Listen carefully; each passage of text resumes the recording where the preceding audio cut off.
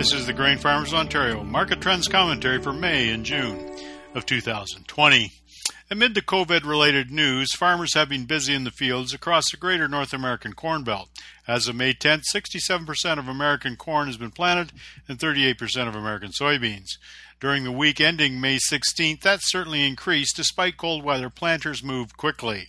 There have been some issues with wet weather in the Eastern Corn Belt, but progress is so much better than 2019. COVID news events are changing quickly, as are the problems. Farmers are scrambling to safely plant this crop amid a demand picture fractured by COVID-19. And as we move ahead into June, the greater economy is opening up and agricultural commodity demand should start the long march back. On May 12th, the USDA released their latest WASDE report. The May report always offers the first detailed forecast for the U.S. grain year ahead, and the USDA is projecting a 2020-21 corn crop to come in at a whopping 15.99 billion bushels, which will lead to an unprecedented 3.318 billion bushel corn ending stocks at the end of the year. This is huge and may result in a projected ending corn stocks to use ratio of 22.4%. This was based on 97 million acres with a yield estimate of 178.5 bushels per acre. And despite the COVID-19 problems, USDA boosted usage in this crop year with feed residual at 6.05 billion bushels, ethanol at 5.2 billion bushels, and exports at 2.15 billion bushels. For old crop corn, USDA pegged ending stocks at 2.098 billion bushels, up 6 million bushels from the April report. U.S. soybean production is pegged at 4.125 billion bushels based on 83.5 million acres and a trendline yield of 49.8 bushels per acre.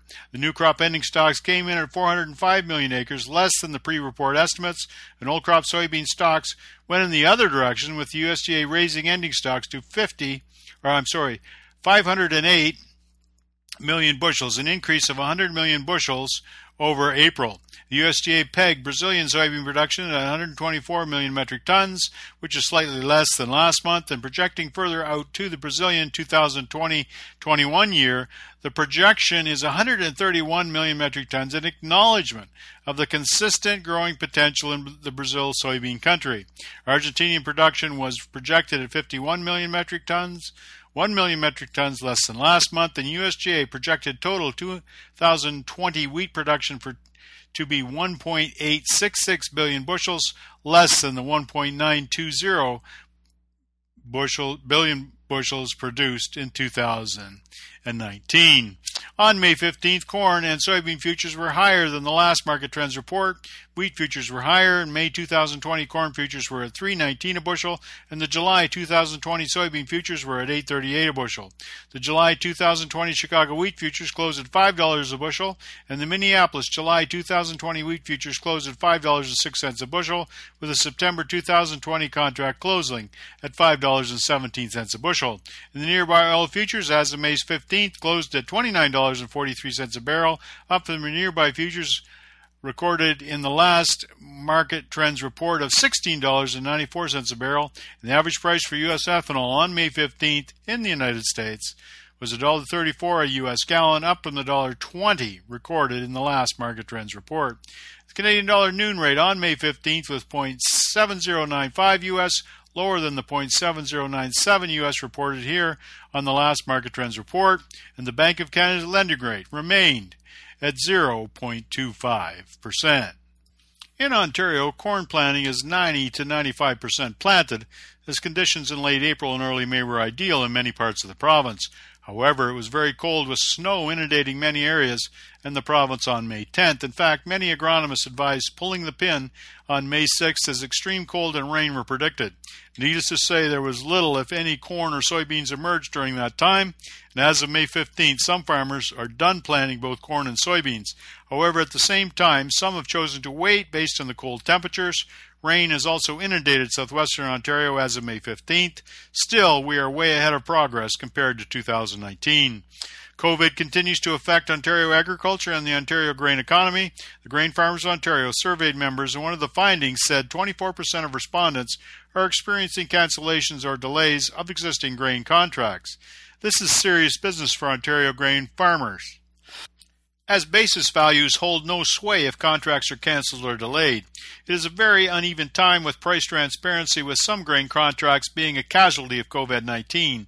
It is the black swan we never expected, and as we move forward, hopefully the grain stakeholders will be able to work with farmers and to get grain moved. The implications for basis are not good, but hopefully this will be a COVID-19 flash in the pan.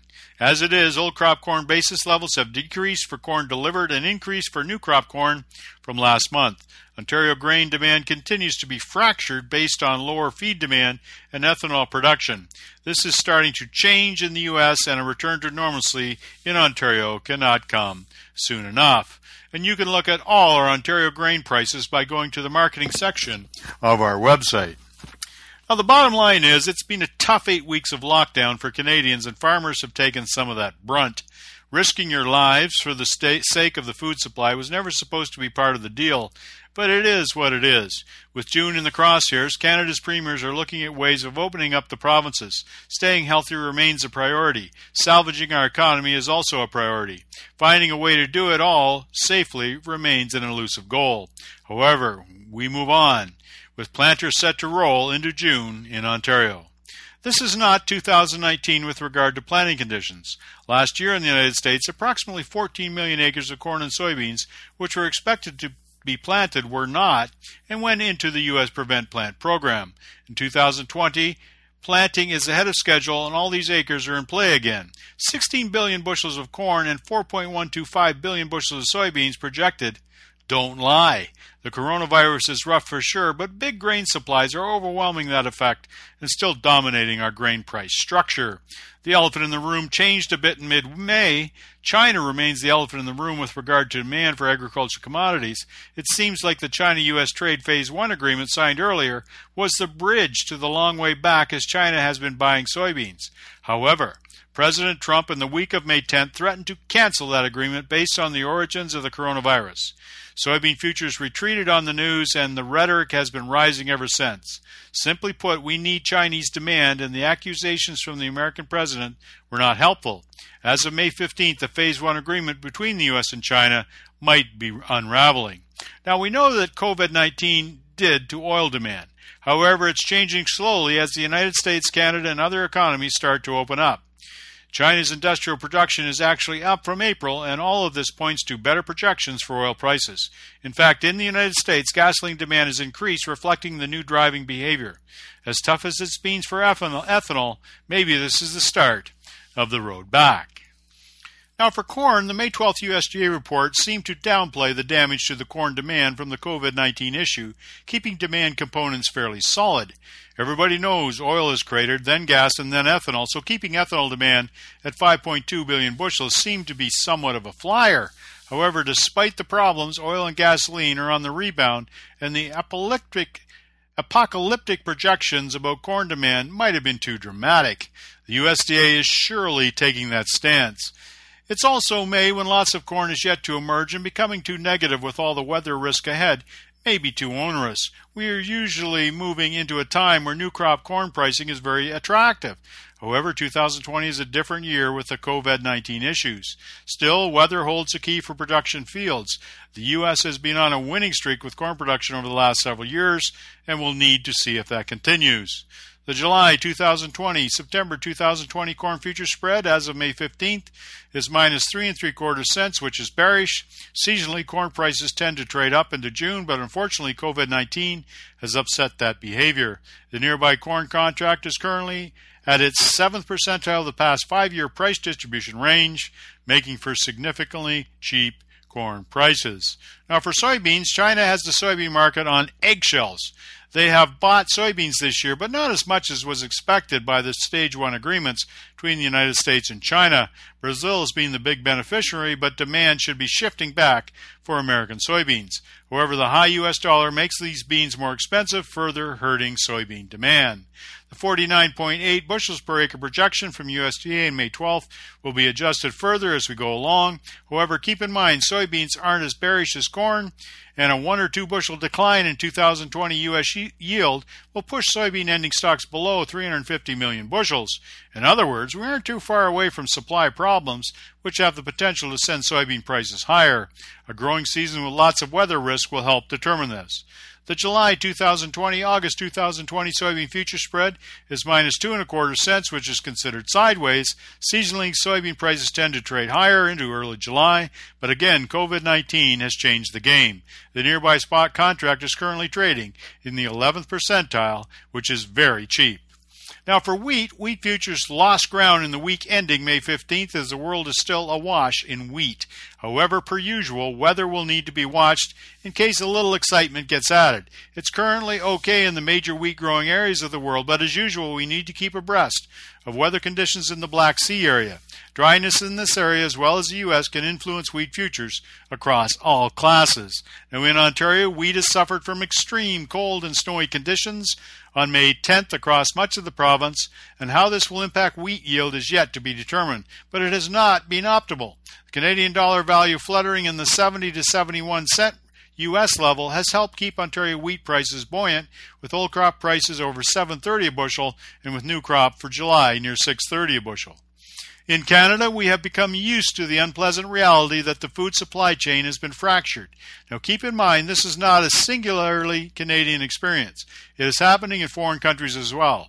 In China, for instance, which is a huge buyer of agricultural commodities, there are issues with the food supply lines. State-run and private companies are being encouraged to buy higher volumes of soybeans, corn, and soybean oil as the risk to a second wave of infections is very real. Now sure, Brazil seems like this inexhaustible supplier, but there can be problems too. And as we move forward as farmers, we need to measure where the problems may be and how this might affect market prices.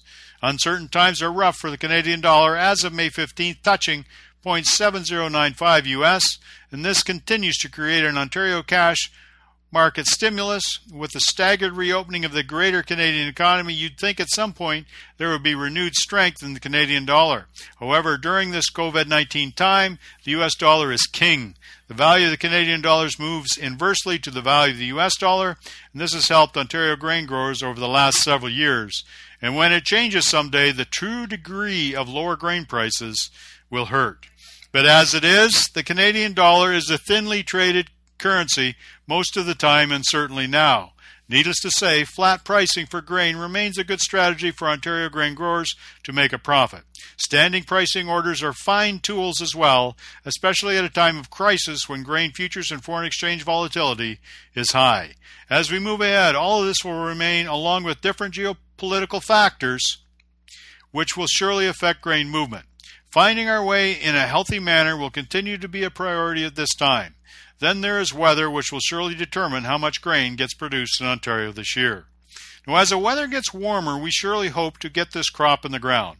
As of May 15th, new crop corn is approximately $4.25 a bushel, and new crop soybeans are $11.25. Those aren't retro prices, but they might seem that way with the Canadian dollar doing the heavy lifting. There are faint signs of hope now as governments reduce restrictions and the economy starts to open. It will eventually show up in grain markets, and despite the surpluses apparent in any discussion of grain fundamentals, certainty is in short supply too. Daily market intelligence will remain key. There will be many marketing opportunities ahead. This has been the Grain Farmers of Ontario Market Trends Commentary for May and June of 2020. I'm Philip Shaw.